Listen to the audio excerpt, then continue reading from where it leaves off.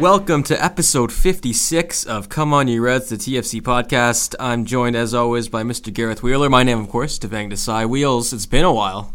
Well, you were gallivanting, you were off trailblazing, hoisting trophies. I think gallivanting is a bit of a harsh word to use, but I definitely was out and about the last few weeks. If you know Devang, he's got a strut. Okay, let's just go with strut.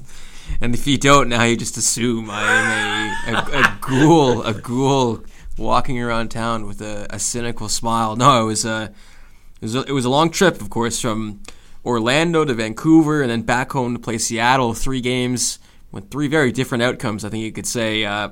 Wheels, how about this? We'll start. We'll do. Do you want to start singing Champions? No? I think actually we'll start with the negative news, which was the result in Orlando due to some incredible officiating once again, which seems to rear its ugly head every week in MLS. And in Orlando news as well, they fired Adrian Heath yesterday. Recording this on a Thursday. Adrian Heath is out in Orlando, and it seems like the Brazilian ownership is really putting their stamp on the club. But anyways, Heath is a guy that remained dedicated and committed to that club. So although it was seemingly inevitable, it's too bad for a guy like Adrian who remained loyal to that club through their transition into MLS. So it's tough for me. For what he did in USL, winning multiple titles, even their Austin days to leading the charge. And if you look at Orlando, and I think the thing that impressed me the most is all around Florida, you saw Orlando stickers everywhere. This club has really put an imprint on the community and done exceptionally well building their brand in that area. And I was extremely impressed by that. It's too bad they play on turf, but yes. That's the one thing holding them back. They have a great fan base. And that new stadium's coming next year, correct? Is it next year? I believe so. Can't come soon enough, because playing on, as a side note to that game, playing on that field, I know it was an evening game, but in Florida it was over 100. It's not right for the players to have to play on that surface in that weather. So the sooner that they get the grass stadium, the better. The conditions were extremely difficult. I think if you left your hand on that pitch at kickoff for longer than 5 seconds, you might get a burn developed on there. That's how hot it was. Multiple water breaks. TFC comes out on the wrong side of a 3-2. A thrilling game if you're a neutral, but utterly bizarre in so many ways. Jordan Hamilton hauled down in the box by Joe Bendick. No call. The referee staring at it. We go the other way. Drew Moore whistled for a foul in the box on Julio Baptista, which Julio Baptista knows what he's doing there. He's going down looking for a call, and he got it. Soft. Kaká with the latest goal in MLS history in the 100th minute from the penalty spot. So much happened. I think the biggest thing to come out of that game, of course they lost, but Clint Irwin going down, which at the time was, and it's still, a massive, massive blow to the side, and Alex Bono coming in green. At that time, it looked a lot worse than I thought it was. Now, the diagnosis for Clint is that he's probably out till mid-August, which obviously not great, but it could be worse, and we're seeing Alex Bono get some minutes. But I think the mood after that game was, all right, things went against TFC in every possible way, but you got to pull up your socks and go to Vancouver, across the continent, and win a championship. I'm not going to lie, that first 15 minutes was the most important part of that game for me in terms of Alex Bono, and I thought he did well. Mm-hmm. You make that save on Matty Laba right before halftime, and that was the thing. Well, since the one mistake in Orlando, he hasn't done much wrong. Yeah. There's a couple times where he hasn't been on the same page with his back line in terms of distribution, passing the ball back. But that comes in time when the defenders start knowing the preferences of the goalkeeper, and a young goalkeeper at that, who's still finding his legs. So other than that, it's a big spot, but this is why you took him so high in the Super Draft, and you need to trust that you brought in the right player at a time like this. I had so many people ask me, well, do they bring in another goalkeeper? Well, it just depends about how long Clint's out for, but I think you run with Alex right now, and you trust that the defensive core of this team is much better than previous years. Right. You just got to keep it simple, and that's what the team has been able to do thus far. A lot of questions of why it was Bono over Q. I think, and Greg Vanney said it this week, timing. If Clint went down earlier in the season, it probably would have been Quillen Roberts in goal because he was getting the majority of the starts in the USL side and playing better, you could say. But then he came out of the team, so right, and where we stood at that moment, it was Alex Bono playing the better ball, and he got his shot. You go to Vancouver, I mean, I don't think I could explain how insane. Can I just share a quick thought on Orlando? For sure, very quickly, because we've watched Euro 2016, cagey, difficult stuff, but the referees haven't made game-changing calls unless they've had to. And for me, that's exactly what that late penalty against Drew Moore was. It was unnecessary. It was a game-changing call when the referee blatantly looked the other way, not making a game-changing call the other way on Joe Bendik. It's confounding to me that he decided to make that call. That maybe 2-2 was the fairest result from that game. To me, it shows a lack of understanding when it comes to a referee. Like, if a referee gets a call wrong 50 yards away from goal, then so be it. Okay, it's not game-changing. No one's going to lose their mind. It might be the right or wrong, whatever. But in that moment, a referee needs to understand what's at stake at that time. And just that complete lack of awareness for me is what continually brings this league down. And it's not just like late penalty calls. It's like sending offs when you could just show a player a caution. It's like always err on the side of being conservative in your call. But there's too much grandstand, and I don't understand it. And I don't think that these referees are bad. I just think that when the heat is on, when the big moments happen, they're just not sure how to deal with the situation. And perhaps it's the way that they're being taught. Make your judgment based upon the book. But I've always said this to Vang. Yes, there's the laws of the game, but you need to make sure that you adjudicate appropriately, because if you end up sending off every player for every, red card offense, then you're going to end up 7v8 more times than not. Like, you need to have an understanding of what's on the line, and that for me was the biggest failure there. And just icing on the cake, Josh Williams gets a red card for dissent. I'm like, come on. But I didn't blame Josh. I liked how Josh... I mean, who wasn't on that field? I was at home watching, yelling at the television, waking up my wife and my dog. Anyways, I couldn't even imagine the work that it puts in. You spend, we speak about the conditions they played in. 90 minutes of football, you're down some of your core players, you're playing in heat, you're playing an away game, and you've come from behind to potentially earn a point, then it's all taken away from you like that. So I don't blame Josh or any other player that loses at that time. 100% agreement. We'll move on to Vancouver. Siri's getting in here. Siri's getting in here. Vancouver TFC 1-0 up going into the final deciding leg at BC Place in Vancouver. Akeji first half, as I said before, Bono makes a big save on Matty Laba, the former TFC player, which was gigantic. I think that was got him in the game and got him comfortable going forward. Second half does not start well. Nicholas Mezquita is subbed in and immediately makes a difference, making it 1-1 after some slack defending from the back line. Tim Parker makes it 2-1 in the 67th minute. Vancouver's about to go through. We go through the final 23 minutes of regular time with TFC not really able to get forward with any sort of menacing intent. Raheem Edwards makes his TFC debut. And then the goal. The goal, I think, will go down currently as the greatest goal in TFC history. Most dramatic, for sure. Will Johnson sells his body out, lays it all on the line with an incredible strike that I don't think, 9 times out of 10, that's not going in, because there's 3 defenders guarding that goal after Ousted and Waston collided. Will's out for 6 weeks because of that effort he put in, but TFC are Canadian champions. How big do you think that goal was? Because if that doesn't happen, the mood surrounding this team is considerably different. Massive. I spoke to multiple people within the Montreal and Vancouver organizations. They wanted this trophy. Anytime that you can win silverware, you go out and do it. And it would have been desperately disappointing. And for me, it wouldn't have been deserved if Toronto FC fell in that tie. They should have won the first leg by far more than a goal. And for it to come down to that moment, just a couple of lapses defensively down the Toronto SC left side to cost them a couple of goals. It would have left a bad taste in my mouth. And again, I wasn't there, but I was watching from home, and I was like, man, I really felt for the boys. And then Edwards comes in, and it was the way that he defended Blas Perez on a clear-cut opportunity.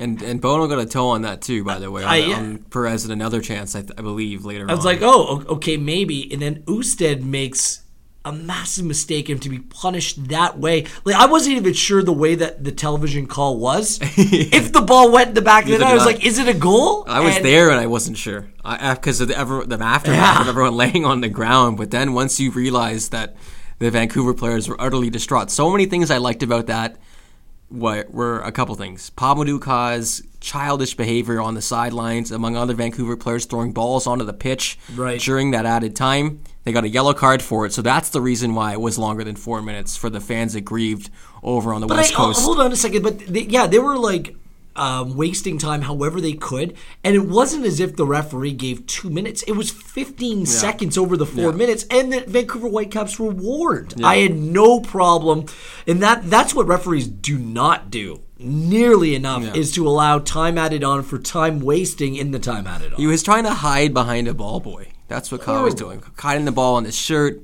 And then my favorite moment is, so I'm up in the press box and I can see the Vancouver bench, and they're about to get the celebrations ready. They're mimicking a water bottle, acting as if it's a champagne bottle, spraying multiple bottles in the air. And this is as Will is lining up to take that kick and scoring.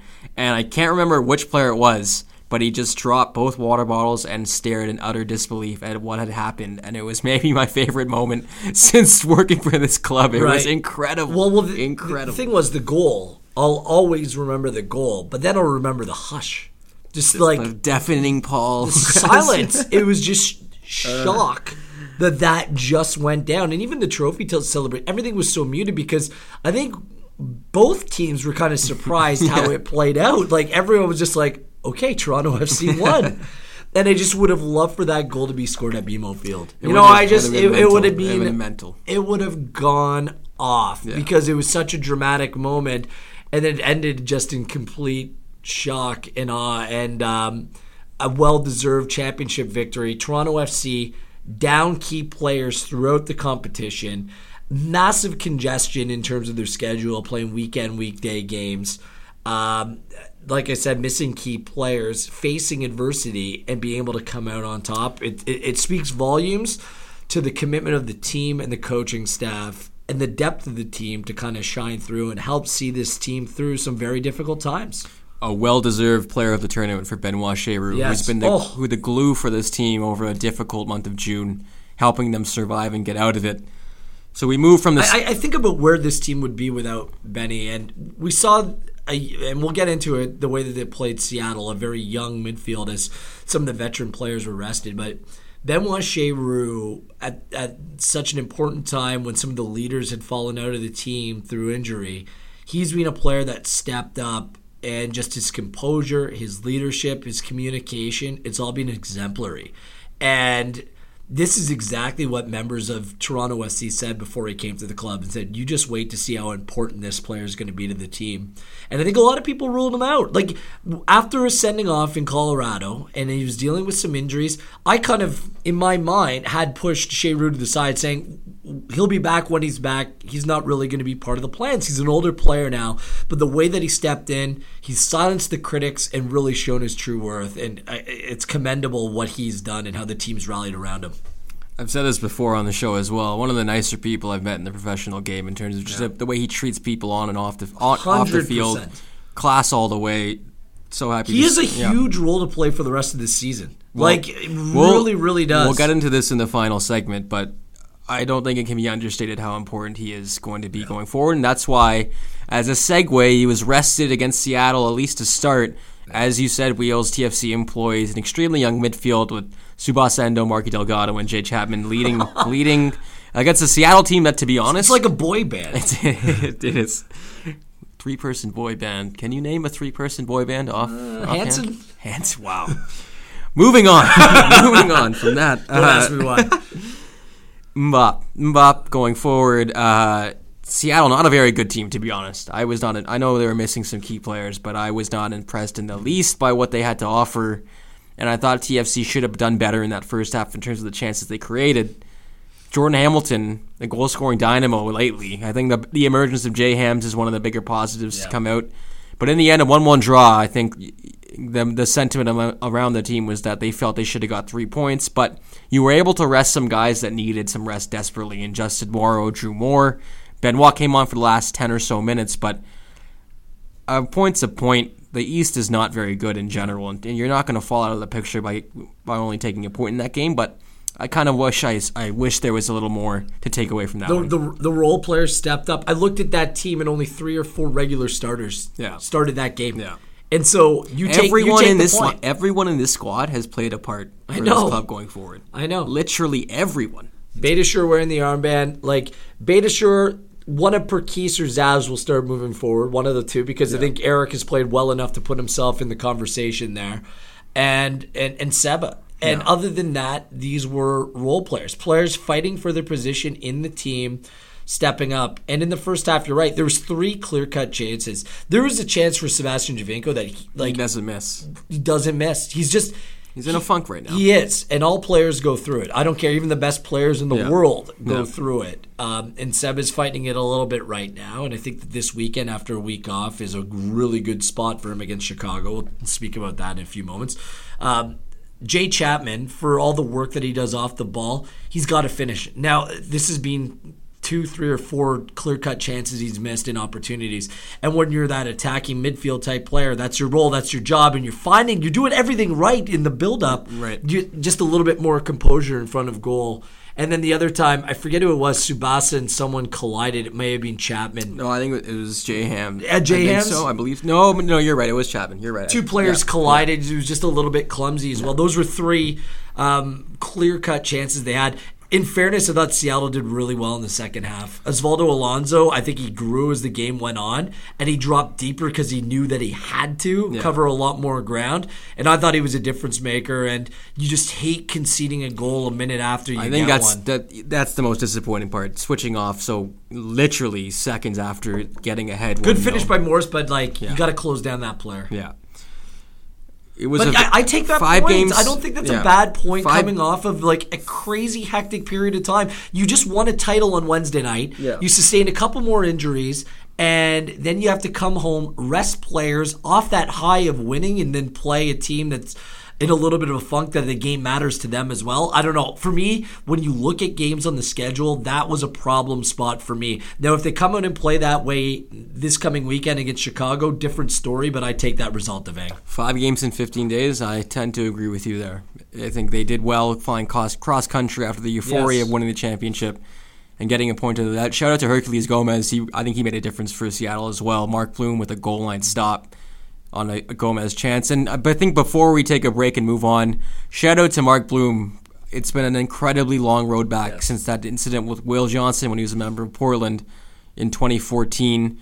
Mark is one of the better people in the game, and I was extremely happy to see him make his return on the field and play well in a position he doesn't normally play at left back. That's the thing. He didn't just return after 18 months. He played a left wing back position. Yeah. Do you like the 3-5-2 or the 5-3-2? Because they might have to play it with Will and Michael out for a while. I know Benny will check back in and Oso, and you have players, but it's an option for this team. They look a lot more comfortable doing it this year than they did at times last year. I know they only tried it maybe twice. I believe against Columbus and Seattle last year, and this year we've seen it maybe 3 times. Right. They look a lot more comfortable doing it. I thought Damien was excellent in his return in the starting lineup as well, which is nice to see. They have the players that can do it.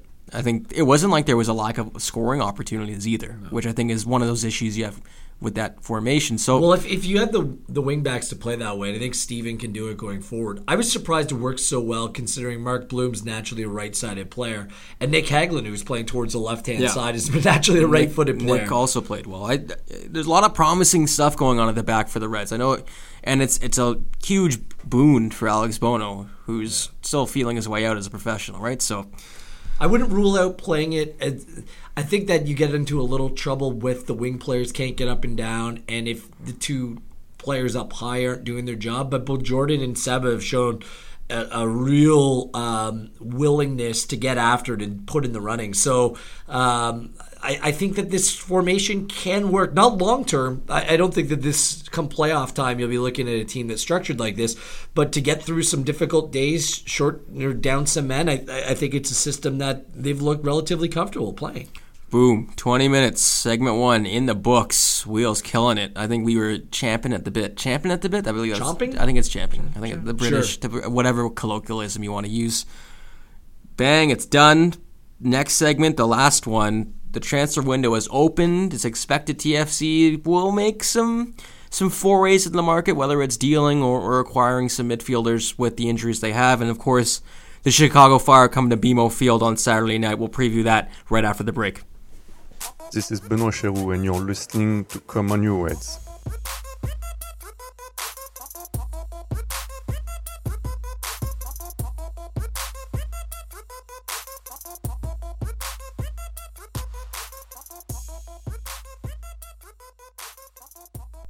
Welcome back to episode 56 of Come On You Reds, the TorontoFC.ca podcast. My name is Devang Desai, and I'm joined by Gareth Wheeler. Mr. Wheeler, almost at the end of the Euro 2016. How are you alive right now? That's my big question. At the end of every day, you kind of are like, okay, we're done with that for the day. But then you wake up the next day and you're excited about the games to come. Yeah. I think that there's been some wonderful storylines at Euro 2016 with the likes of Iceland and Wales going on runs. But I think that the tournament, and maybe we'll see one by the time you listen to this, in France, Germany, you need like that one vintage game. You need that one standalone game that you just say, that has you saying wow. Yeah. And there's been some wow moments, and I think the tournament started off really good because there were so many late goals and a lot of drama. But now teams have like really decided to play it safe, which I don't think it does the game justice. Like, my biggest gripe with Portugal is not that they made the final because they have some very talented players. It's that they haven't used their talent. They played so safe and defensive and pragmatic that I don't think you've been able to sit back and enjoy just how good these players are. So it's left me wanting a little something, but big tournaments tend to play out this way. This is my fourth or fifth one that I've covered like this. So I've kind of grown accustomed to it. At least we've seen some goals in this tournament. 'Cause some of them, it's been really difficult to watch. The Euro 2016 winding down, the MLS summer grind kicking into gear. The transfer window is also open. So we've outlined Michael Bradley, Will Johnson out till at least mid-August, you would assume so. That would be a safe bet. I think for Michael, it could be sooner. We all know he's an ultimate gamer and he wants to get back as soon as possible, and he's willing to put his body at line at all times. But for the club going forward, I think they're going to take as much precaution as they need. Will, it's a break. It's a bit of so who knows? They both can use a break, to tell you the truth. Like, I know they're injured, but they can use this to kind of recoup. That leads me to my question. If you're Tim Bezbatchenko and Greg Vanney, are you out there actively seeking a midfielder that can hold beside Benny? And are you willing to trade some of your defensive surplus? I don't think that you want to make any decision in a vacuum, bringing in a player for a short-term need right now. Because the team has done well enough to kind of stay afloat during a difficult time. And you have to keep in mind, Devang, they have a lot of home games coming up. They've only played 6 games, MLS home games. I believe they only have 6 road games remaining. Yeah. So that's pretty crazy. So that skews in your favor. 7. That skews in your favor as well. So I think that is quite obvious what this team needs. I think they need a backup right back. Someone to step in behind Steven Beitashour. I know that Nick can play there. Josh can play there. There's a number of center backs that can play right back. How many teams need a backup right back in the league, though? I feel like it's every team in the league. Maybe, but I just, you don't have a young player ready coming through that can fill that role. You have young players that can fill the center back position. You have depth at left back. You have depth up front in the midfield.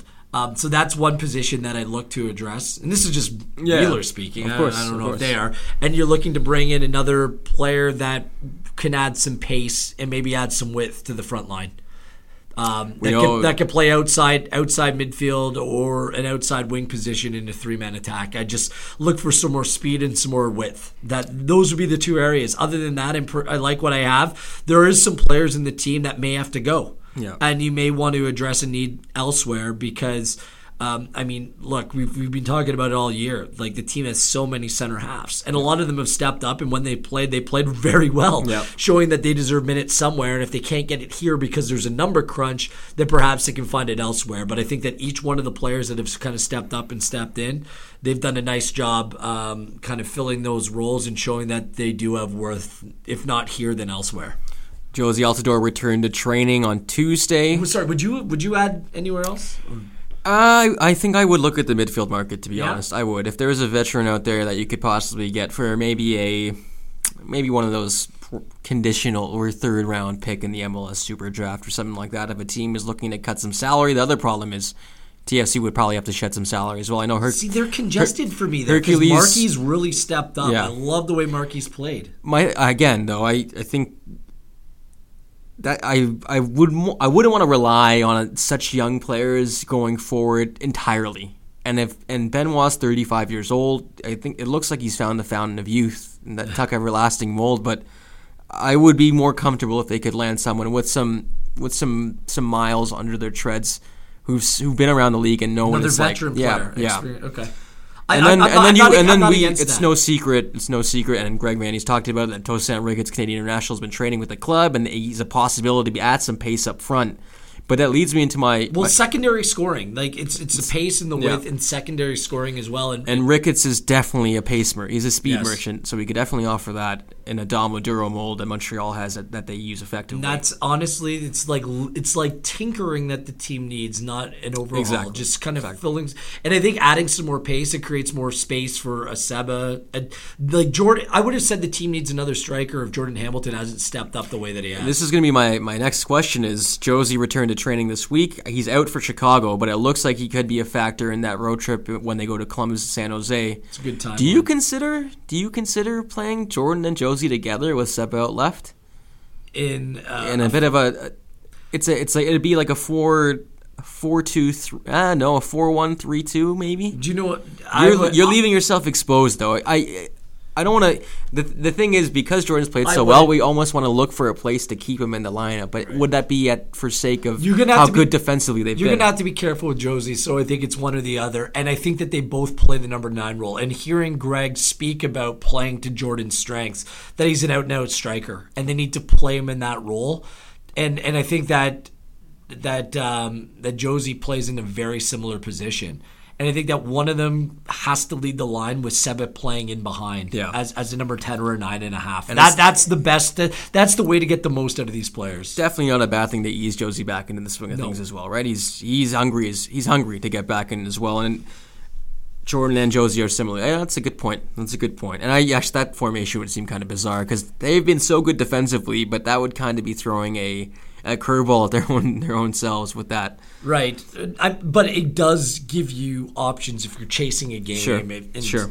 There's different ways that you can play it, but I think that a little bit more width, a little bit more pace would really be a proper addition to this team. The Chicago Fire come to town Saturday night, 7:30 p.m. Eastern on TSN4. Get down to BMO Field. We're expecting a sellout. And these crowds on Saturday nights have been raucous. They've been amazing. I love the games under the lights. They're fantastic. It's fantastic. For me, a Saturday, like the Galaxy game was just such a gorgeous night. Yeah. And I think the weather's supposed to be good. There's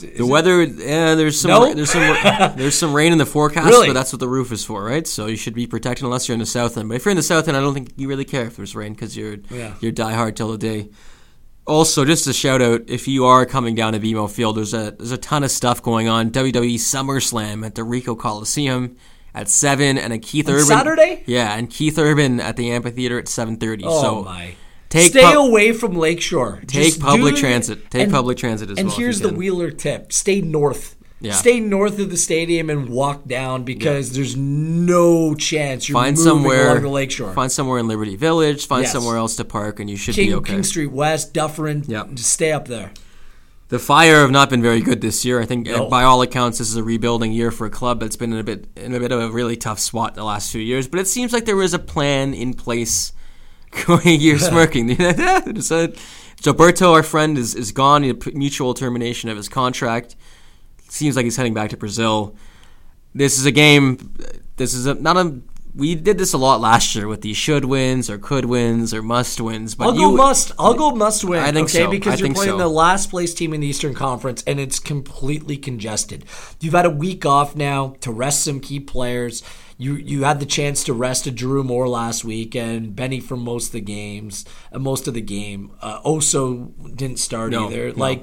So some of your key players are going to be 100% raring to go against a team that is coming off a win over San Jose, but a team that has been up and down all season long, and you really don't know what to expect. This is a team that's fragile, and a team that I think that if you're going to mount a challenge to win the Eastern Conference, like, it's still very early, but at the same time, you want to win these home games against inferior teams like Chicago. 100%. No, I think you hit the nail on the head. Speaking of the East, before we go, New York City FC is emerging as maybe the favorite in the Eastern Conference.